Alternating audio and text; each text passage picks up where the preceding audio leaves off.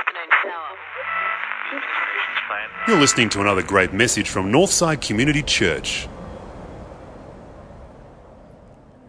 Well, I wonder if you've ever, and maybe you don't even have a garden or any pot plants on your balcony or anything like that, but I wonder if you've ever had any plant in your vicinity that's been eaten by something. And you watch it decay and all the leaves disappear and your basil's vanishing and you can't use it in your cooking anymore. And you don't know what in the world is eating it. Well, recently our basil has been totally attacked and something was eating it, and we thought it was slugs, and then we thought it was opossums. And then lo and behold, we discovered these little caterpillars crawling all over it and munching it all. But in this instance, these frustrating little caterpillars don't actually stay caterpillars forever. I think we know what happens to a caterpillar, that if it turns into a butterfly, but it doesn't happen instantly, right? Apparently it can take anywhere from a month to a year for a butterfly to fully form, from an egg right through to a caterpillar, to the cocoon, to the butterfly. And the structural change that happens from a caterpillar to a butterfly, well, it's in a cocoon, its organs totally change, everything about it totally transforms into something completely different. And there's something pretty impressive when an object transforms from one thing into something completely different, right? We see that around us, but transformation isn't always one significant shift. I think we can think of it as those moments, but transformation is often the result of a lot of tiny little shifts over time that lead to a more significant moment of change. And God is in the business of transforming the world around us. He's in the business of transforming our lives, in the business of transforming those around us, as He uses us to do that. And to paint a bit of the picture of where we're going tonight, we're looking at transformation God's way, transformation in Madagascar, and transformation in our own lives or in us. But before we dig into all of that, I want to turn to John chapter 15. So if you've got your Bibles, turn with me. Well, it's up on the screen, verses 1 to 8. It says here, I am the vine, the true vine, and my Father is the gardener. He cuts off every branch in me that bears no fruit. And while every branch that does bear fruit, He prunes so that it will be even more fruitful. You are already clean because of the word I have spoken to you. Remain in me as I also remain in you. No branch can bear fruit by itself. It must remain in the vine. Neither can you bear fruit unless you remain in me. I am the vine and you are the branches. If you remain in me and I in you, you will bear much fruit, for apart from me you can do nothing. If you do not remain in me, you are like a branch that is thrown away and withers, and such branches are picked up, thrown into the fire and burned. If you remain in me and my words remain in you, ask whatever you wish and it will be done for you. This is to my Father's glory, that you bear much fruit, showing yourselves to be my disciples. Well, it might seem a little bit strange that in this season of church, as we've been talking about vision and where God might be leading us, that we suddenly turn to Madagascar and have an update on what we did this year. But I actually think it's God's humour, or maybe divine purpose, that we're actually talking about it today. Because I see what we're going to share and the journey that we've been on in Madagascar almost as a bit of a case study of the potential for God to use us as a church, to be a church of influence across the world and across our city and across our nation. So I want us to view it through that lens tonight. We're going to share a lot of different stories, but I believe there's something greater that God's got for us to get in all of this. So for transformation God's way, how does transformation occur? As I've mentioned, many small things build up over time to lead to a more significant change. But of course, we don't discount the fact that God is a God of miracles, right? And He can literally make that change happen overnight if He wants to. And when it comes to connectivity, as we've just read in that passage of the vine and the branches, that connectedness is vital in terms of God's transformation. He says about 6 times in that passage to remain in me. And there's a clear message that comes through, and there's a power source that enables that transformation. And that's the Holy Spirit and God at work in us. If we look through the Bible, there's many, many, many mentions of our heart and how important that is and what God's up to in our lives and what he's doing. And in Proverbs 4 verse 23, it says the heart is the wellspring of life. In Matthew 12:34, it says out of the overflow of the heart, the mouth speaks. And as we've just sung tonight, transformation isn't from the outside in, it's from the inside out. As God transforms us from the inside, the result is an overflow of transformation. And I'm sure there are endless examples of our own lives that we can think of things that have brought about transformation, whether it's large or small or seen or unseen. And in this case, the trips we take to Madagascar are a context in which God transforms us. They're a context for us to grow and us to understand more of him. So we're going to share a number of stories tonight. We're going to see a clip of a bit of an insight of what our trip was. But I do want us to listen out for that bigger message of transformation that God has for us to hear. He's woven it through us. And we heard just a few weeks back from Sam of how God wants us to prosper this city. And I believe he wants to prosper this nation and this world as we become a church of influence that listens to what God is up to and is inspired by these stories that we share tonight. And we can take that back into our week. This isn't just a Madagascar thing. This is something that God's got for all of us to grasp. But why don't you take a look at the clip, a bit of a snapshot of our trip. Well,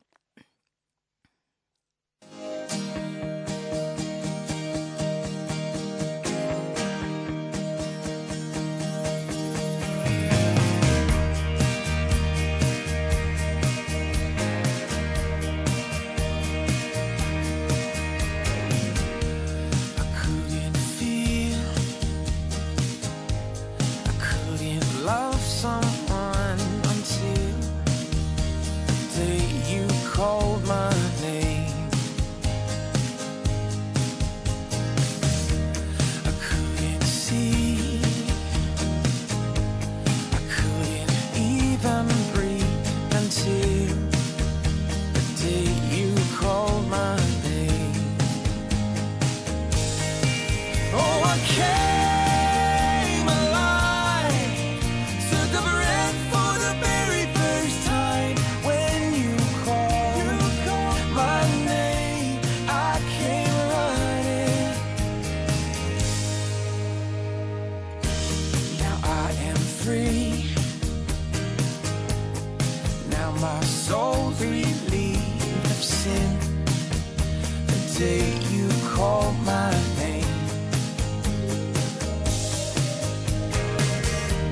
Though I am weak, you are strong and you pulled me up time and time again. Oh, I came alive, took a breath for the very first time when you called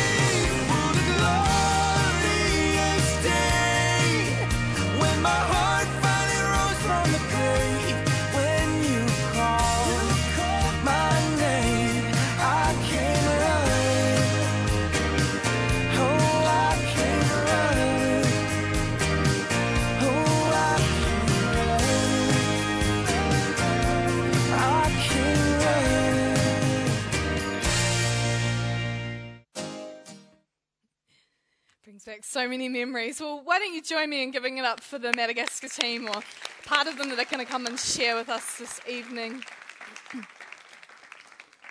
Because we're a large team this year, we had half of them share this morning and half of them share tonight. So if you haven't yet met these guys, we've got Brendan Peterson here on the left, your left, yes, Sandy Rogers, Shannon Armstrong, and Sean Royston Chia. And they were half of our team. Some of the other members of the team are here tonight as well, and I'm sure they'd love you to talk with them afterwards with any questions you might have. Doesn't that bring back memories, seeing all those funny little stories and the people and the faces? And hope you got to see some of the joy that we experienced in Madagascar this year. It was truly a wonderful time. Well, what in the world does transformation look like in Madagascar? And before we jump into sharing stories, I just want to take a few steps back and remind ourselves of the situation in Madagascar. So it's the fourth largest island in the world, which is the size of France and the size of Texas. So it's a pretty decent sized country. 90% of the population live on less than $2 per day, and 80% live on less than $1. So that is contributing to the fact that it is among the top 10 poorest countries in the world. 50% of children under the age of 5 die from diarrhea. And that was a pretty confronting statistics when we found that out the first time. But 2 million children under the age of 15 aren't working, are working, so they're not actually in school, setting them up for the opportunities that they could be having in life. And that's about 10% of the population. So transformation, as I said, doesn't happen overnight, and that's why I love the fact that we are consistently going back to the same place, because it's so important for us to see the bigger picture of what God is doing here. And we wouldn't have that privilege, and we would totally miss the developments of what God has been doing over the last few years if we weren't going back. And it's not, I guess, to be proud of what we've done and beat up our chests or pat ourselves on the back and feel good about ourselves because we see all that we've contributed to. But more than anything, it's actually just to stop and look at what we've been faithful with and how we've been obedient to what God has called us to do. And to see how God has used that and the power of what he has done through us. And that is inspiring. I find it inspiring. So I hope you catch a glimpse of that tonight. But time for a few stories. And Brendan, why don't you start off with Tuki and share a bit about his story. Yeah, so Tuki, as you can see on the screen, was one of the children who lives in the children's home that Northside has helped sponsor, and Shannon and I actually have the pleasure of sponsoring him to school, which we didn't realise we were going to meet him, but it was sort of an amazing turn of events that we got to meet him in the end. But also an incredible part of his story and his journey is that not long ago they picked up that he has hearing impairment, and so the Northside kids have actually been able to sponsor and raise enough money to give him this hearing aid. And on the day that we left, we got to meet him with his new hearing aid, and it was just incredible to see the transformation in his life. I mean, the joy he brings to everyone he sees without this hearing aid was incredible, but just to see the transformation, just the way that God has given him a hope and a future and just empowered him so wonderfully in just a real and practical way. It was incredible. Yeah, it was pretty cool. And Brendan was telling me how he'd go and say goodnight to Tuki and turn out his light, and he'd be sitting there reading his Bible and praying out loud. He's such a kid who loves God, and at his young age is already so connected with God and passionate about following him. So it really is cool to see him nurtured in that environment. And Sandy, we met a brother and a sister at the children's home, Patricia and Kenya. Why don't you tell us a bit about them? Yeah, so I guess when I first met Patricia, I didn't even really click her background. So she just really took a liking to Karen, who was my prayer partner, and Karen was like her mum, and it was just so cute. And they followed each other around. And it wasn't until, I think, actually right at the end when Karen actually told me that she had been used, I guess, for sex by some of the men in the village. And she was only 8 or 9, and just hearing that was like, that doesn't compute for me. Like, how can that even be true? Like, yeah, doesn't work in my head. But I think just after that, like, it just watching how joyful she was over just such little things. So someone in the church provided some clothing. Lots of people did, but one of the things was this little cape that she's wearing in the photo. And we gave her the cape, and it didn't come off after that. So it was everywhere. So that was only a day or so before we left. But yeah, just seeing the joy in her face at that cape, and then also just getting cuddles from Karen, you could just see the joy in her face. It was just the little things and just how far she'd come, and the difference of just having her there compared to where she'd been a year or so ago made all the difference. Yeah, it's quite remarkable. Her and her brother were living in a rubbish dump in the nearby village, and it's just heartbreaking to hear that story, and as you said, Sandy, what she's been through. But to know that she's now in a safe home, in a family context where she's got other brothers and sisters that are loved, and that she's turning out to be a real leader in that little area, isn't she? It's really awesome to see the transformation that has happened in her life. And Shannon, Odilon was another guy that we met. Do you want to fill us in? His photo on the left. Yeah. Odilon, he's just recently turned 17, and he's one of the sons of one of the women who works for CSM, and CSM has been involved with their family for a long time. And I heard of Odilon last year when we were in Madagascar, but he was sort of the lost son at that stage. He'd been working for CSM, but had run away, gone back to join his alcoholic and abusive father in a village, and had sort of rejected the help CSM had offered. But in the year since we've been, he had come back, and he had just a complete change in his attitude and change in his heart, and we got to meet him, and now he's one of the main leaders in SWA for CSM, and he's been empowered with so much. He takes so much responsibility, and most of all, his heart for God and his willingness to do whatever it takes is amazing. He stepped out so many times. He translated for us. He would be on the construction site. He ended up taking a kid to hospital when he needed to go, and he was willing to do whatever it took to live out sort of what God is doing through CSM, and it was amazing to see. Yeah, it was quite remarkable. Someone who's 16 years of age, being such a key leader and really rising to that challenge. And I couldn't believe how much English he knew in such a short amount of time. It was awesome, but so inspiring to see what God is doing in his life. And Sean, we had a pretty heart-wrenching moment amongst it all, probably about the middle of our trip, when one of the kids he wasn't a kid, he was a bit older than that, but a kid we encountered came to our medical clinic. Why don't you fill us in on that story?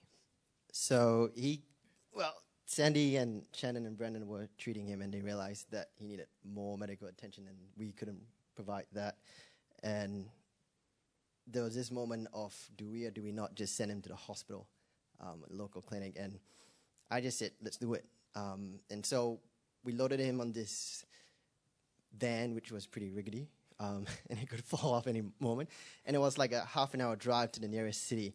And so we carried him there, and you could see that he was in tremendous amount of pain, like excruciating. So I think the biggest moment of it all was when we got to the clinic. It was like a local GP. They didn't want to treat him at all. They just said, we can't treat him. And so I was there with Odilon, who's a translator, and I was trying to figure out what's going on. And all our phones were not working. There was no reception. And I tried borrowing a phone from some stranger, and it's like, I'll buy credit and I'll call back. And so we did, and the credit lasted for 30 seconds because it was overseas call. That didn't help. So I said to Odilon, can we just leave him here and go back and get instructions and try and figure out what to do next? The hardest part of it all was just leaving him there and said, look, we need to figure this out. And so when we got back, and it wasn't an issue of throwing money at the situation, because in a country like that, money is not the issue. It is, but it's not. It's not in a way that there are bigger things to consider. You save one, you got to save a million more, because everybody will come knocking on your doors. And that situation alone caught me and broke me down. Yeah. Yeah, I think we all had a moment over lunch of what do we do? Because in our minds it's simple, but it actually is quite complex. Like, he was really sick and he could have lost his leg, and what does that mean for someone in that environment without a leg? Or, there's any number of different things that you think of that are actually connected to that issue, and it was a real crunch point of what do we do? But I remember Rachel and I were talking to Luva, and Luva's one of the CSM guys, one of the key leaders, and he just said, no, this is what we are here for. We are here to help these people. And then a bit later he said, no, I believe God brought you here for this child, for this kid. And we were just a bit blown away by that perspective, but encouraged that God had brought us there for that moment. And we sent him off to hospital, and he has been in hospital, and from all reports, he's doing well. He's healthy, and he's recovering, and he's on a good path to recovery. So what an encouraging opportunity that was for us to be a part of that moment. And the next question I want to throw out there is, I guess in light of the transformation piece, that we're over there for a period of time. We're doing a bunch of different things. How do we see God work in the transformation through what we're doing? Like, we might be a part of a little moment, or maybe there was a time over in Madagascar when you were serving the people, when you realised that what you were sharing with them was perhaps it could have even been a little transformational moment of wow for them, or it could have been a moment where you just got an insight that what you were teaching them and what you were passing on was a part of something greater to come. And I wonder if there were any of those moments, perhaps for you, Brendan, with all the medical bits and pieces. So in addition to the medical clinics, Shan, Rach and myself actually got to run some health classes, and they were we had an incredible class, and they were really attentive students. They were some of the better educated people of all ages, from the village high school students up to people probably in their 60s or 70s, basically coming along desperate to just learn and get knowledge. And at the end of our last class, one of the most attentive students sort of stood up and gave an incredibly humble and grateful speech, and that was sort of when it really hit home to me just how grateful they were for this information.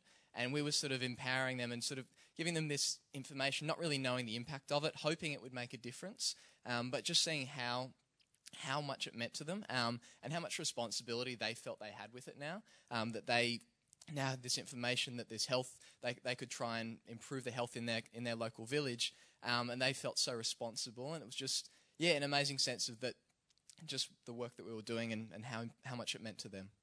Yeah, setting them up with some skills for the future. And I think the other part of that was that almost an insight as to what the youth centre will be used for, because we raised a whole lot of funds for that last year, and that's on the way to being completed. But that was an example of what they're going to be doing through the youth centre, and to think that they're going to have a whole massive facility where they can be training up the locals and giving them skills and setting them up for the future. That's really exciting to see the potential of that area too. What about for you, Sean? Was there something that you were doing that you sort of sensed was part of something bigger or a transformation over there? I taught them Excel spreadsheet. No, seriously. So this is funny, but all of us take this for granted. Everybody uses Excel spreadsheet, takes this drag and drop, summation. You know what I mean, right? Put 1 and 2, and they 3, 4, 5. You just drag. These people don't know that, and these people do it manually, line by line, with no formulas, nothing. So I look at Excel most of the day, most of the week. In fact, it's almost my life, and I went there and I said, Luva, this is what you can. So I said, show me what you do. And he shows. And I was like, why are you doing this line by line? And he's like, oh, this is how we know. I was like, okay, Luva, check this out, right? So I said, check this out. Follow me. So I did I equals, plus it, and type enter. He's like, whoa, how did you do that? And I said, this is how you do it. And so the context is this: every day they have to enter journal entries for what they spent. And they have to put in different numbers, and it's basically a formula. So they spend 2 hours, no kidding, 2 hours every day. And I said, Luva, I promise you 20 minutes. That's all you need. So I did that, and I dragged and I dropped the whole formula spreadsheet and dumped it there, and he just went, huh? And he's like, wow, how did you do that? I was like, Microsoft.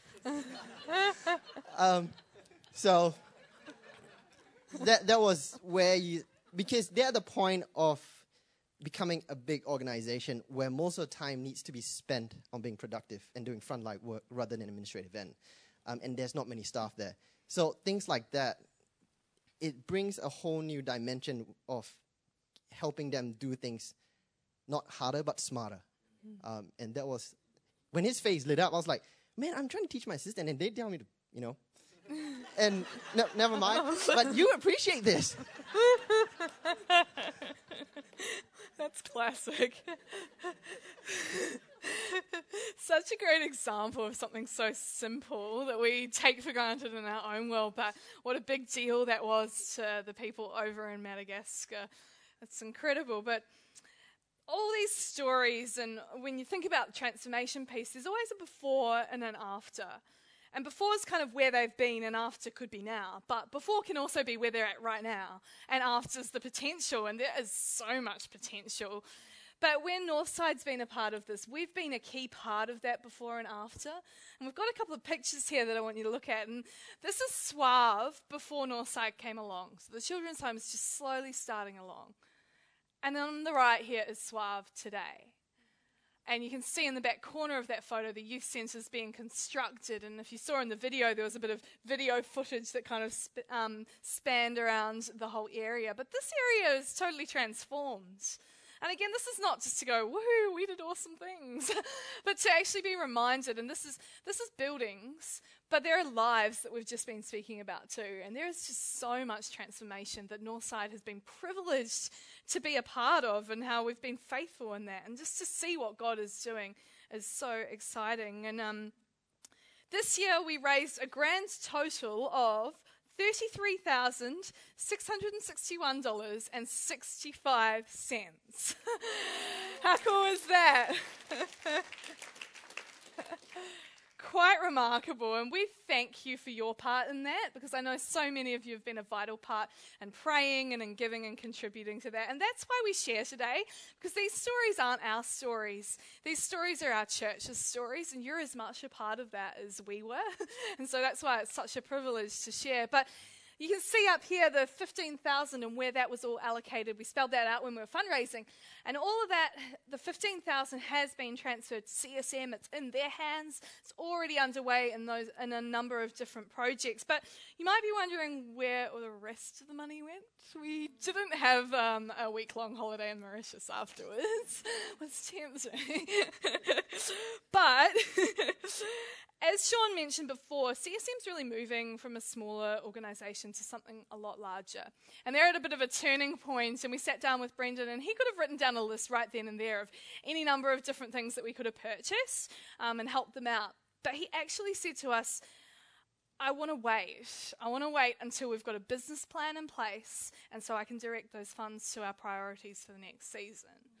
Very, very wise.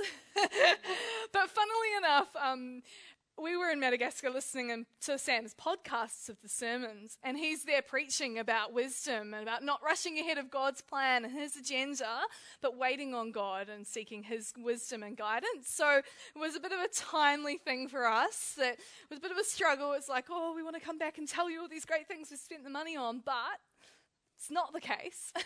But Brendan's being very wise in that and going on that journey of piecing together what the next season looks like for them. It's a very exciting time for them as an organisation. So we'll keep you posted as soon as we know what that is and where the extra funds are allocated to. But we did choose to purchase a concrete mixer for them, which was $2,000, because the youth centre is well underway, but there's still a bit to go, and that's going to make their world so much easier. As we've just said, it's working smarter, not harder.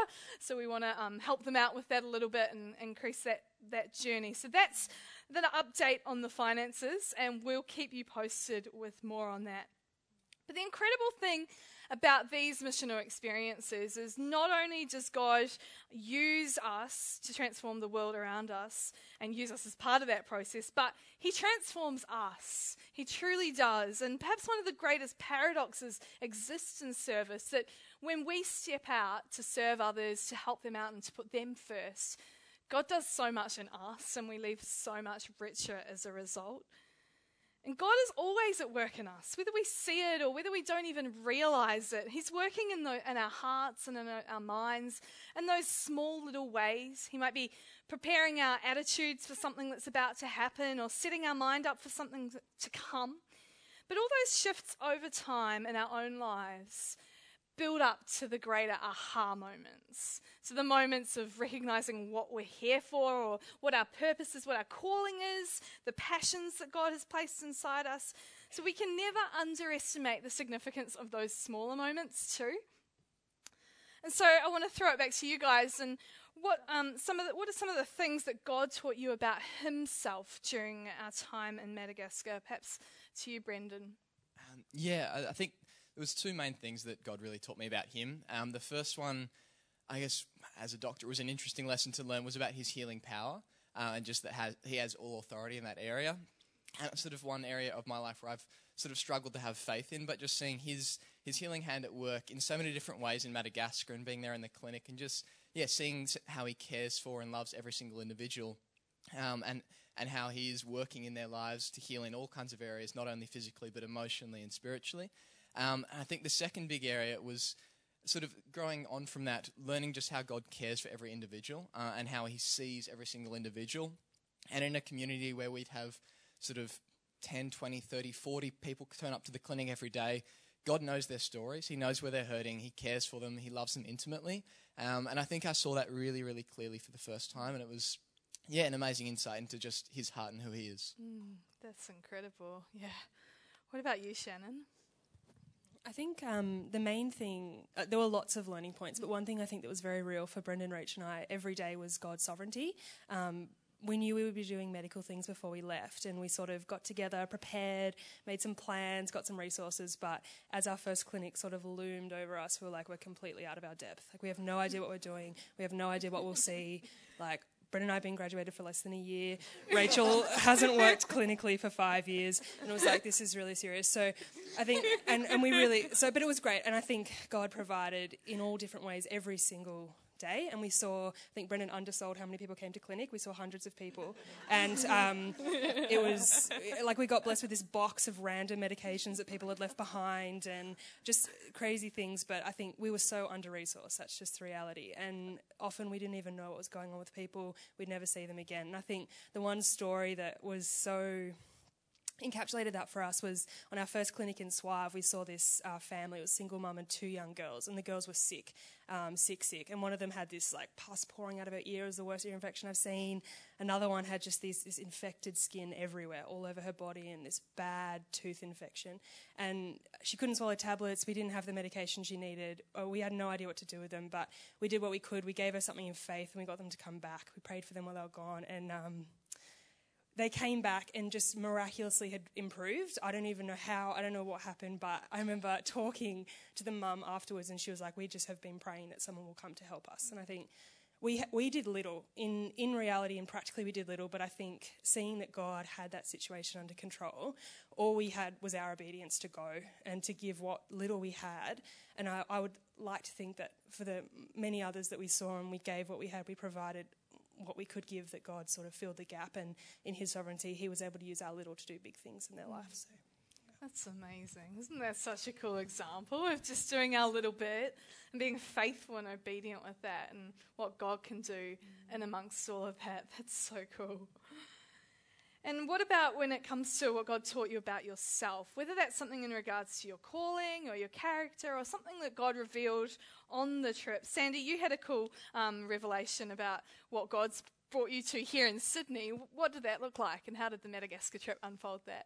Yeah, thanks. I probably got the opposite of what I'd expect. I thought I'd go and then just come back and quit my job and say, stuff you all, sorry, but I'm out. Like, who wants to work in financial services? But I didn't. I still want it anyway. But I went and I realised, like, I've always had this feeling of I'm meant to be in Sydney. I'm meant to be in the role I'm in. But I've also always had that, my friends who are doctors in the office, they can go save the world, and maybe I should be, and I should be doing more of that kind of stuff than like being in my corporate office, looking over the water, living in my apartment, looking over the water with, nice whatever life. So I realised that actually God does want me here, and that I've got this idea about how there's lots of zombies in Sydney, and I should be here trying to help them rather than, there's others to go look after other people. So I guess it just hit home that I'm meant to be here. I'm meant to be in the office helping people there, and in some ways it's actually sadder here in Sydney because people don't have any hope. And over there you give them your old can of Coke and they're stoked and like, woo, so happy. And here, everyone's got everything and they're just not happy. So it sort of hit home again last week because I had our PA at work lose her baby after she was 4 months pregnant. And since I've been back, I've been pretty crappy, as my friends over here probably agree, just because of everything in life. But she actually sent me a text and actually said, like, last week, hey, Sam, I just want to let you know you don't realise, but you're the light at work and you've made all the difference. And I was like, what? This is not good. Like, so it's obviously God. It's not me. But, yeah, if that can be a light in the mood I'm in it currently, then God's doing something good. It was me.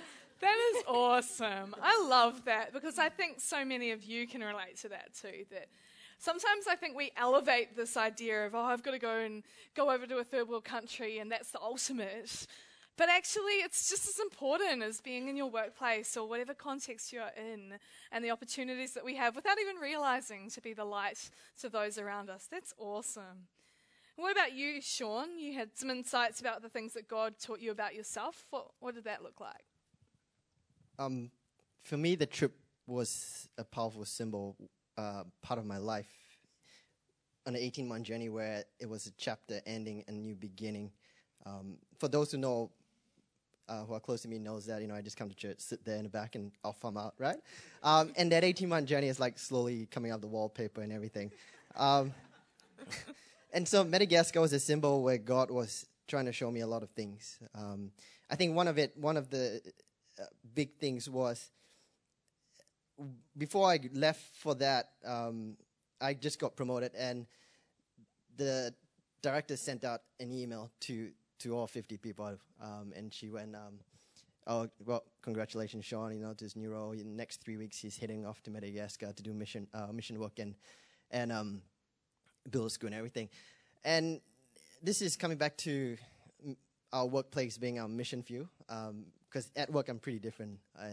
And so after that, everybody started, oh, you're going to Madagascar, what are you doing, and who are you going with? Oh, I said, I'm going with my church. You go to church? I was like, yes, and never mind. But, and so ever since then, the workplace has been a bit different where Christians are coming to me and it's like, and you know when you're Christian because they ask you which church you go to. And I go Northside, and someone the other day says, oh, I go to C3 at Oxford Falls, and all of a sudden we had this conversation. But it's a whole chain of process that God has done in me. And it's no Madagascar wasn't a burning bush moment. It was a symbol, and it helped me reconcile a lot of things. In saying that, I think I wrote something down in...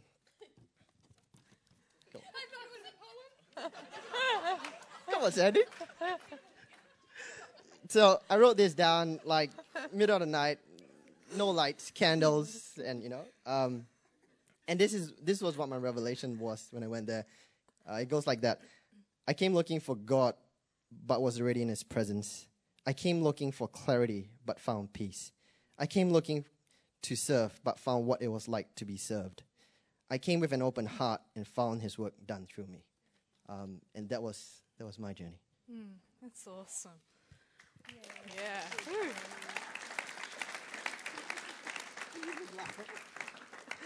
How good is it hearing from these guys, right? It's so cool just to hear the honesty and the journeys that they've been on and the things that they've discovered about God through all of that. And if that's a snapshot of the context of Madagascar and the way that God has used Northsiders to bring transformation to that people and nation, that's really cool. Really cool to see what we've been a part of. And I get so excited to hear the stories of lives transformed. And whether that's someone in Madagascar who's amongst all the poverty given a new opportunity and a job, whether it's a youth in Bathurst who becomes a Christian and wants to be baptized, or even the privilege for us as a church to put together Christmas goodies for our Housing Commission community in Glebe. That's awesome. It's such a privilege to hear those stories, but also to hear the stories of you and your workplaces and your neighbours and your schoolmates or the people that you are around and the people that you are just creating those small little moments and that lead to the bigger, more significant moments. There is so much going on, and it's so exciting to hear how we are being a part of that. And I hope that these stories tonight have been a real encouragement to you. An encouragement that the relationships you are placed in, no matter where you are at, that God has put you in those places for a reason because He wants you to influence those around you. And there is so much to be brought to those people around us, whether it's just simply listening to them or getting to know them or caring for them. All those little small moments, they count. And in ways that we don't even realize. You know, love over time brings an understanding of who God is. Words over time bring value, identity, and purpose. But time over time is not just history, it's a legacy. And I wonder what God is wanting to do through you this week. Who is he sending you to? And what legacy does he want to leave through you to the people around you? And as for what God could do through Northside, the potential is endless. If this is what God has started on, this is only the tip of the iceberg. But there's a couple of quotes I want to share with you from a guy called David Bosch. And it just describes, I guess, the reality of what God has called the church to be missionally. It sums it up so well. The church is not the sender, but the one sent. Its mission, or its being sent, is not secondary to its being. The church exists in being sent and in building up itself for the sake of its mission. Missionary activity is not so much the work of the church as simply the church at work. I wonder what that looks like for us this week. We're the church beyond just a Sunday, beyond this moment, out in the week and out in our workplaces. And I hope in this season that you're starting to get an understanding of what God is calling us to in our lives and in this world.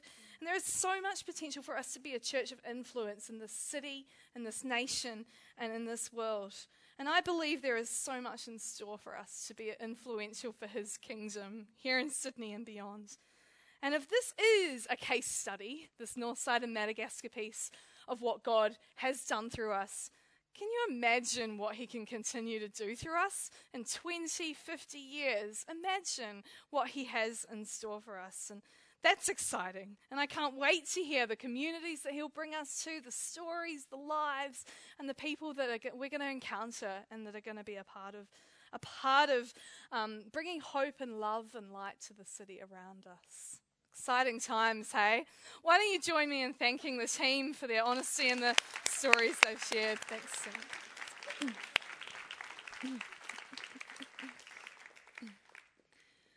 Well, we're going to come to a time of communion in a moment, and it's been awesome to hear of faith in action, but this faith in action is only a result of what God has done for us. That is the only thing that motivates us. It's because of Christ's love and the things that he has done for us that we then go out and love others and share with them in that journey. So as we do come to communion tonight, it's a perfect opportunity for us to remember that, to reflect on that. And if you're not a part of this church, you're more than welcome. If you're a follower and someone who's wanting to follow God, we would love you to join in with us in communion this evening. But even as we do that, I'd challenge you to think about what this week looks like for you. What does it mean to live out God's love in this world? Who might God be putting on your heart? Who can you be praying for? And who can you be looking to share God's love with the world around us? Why don't we pray?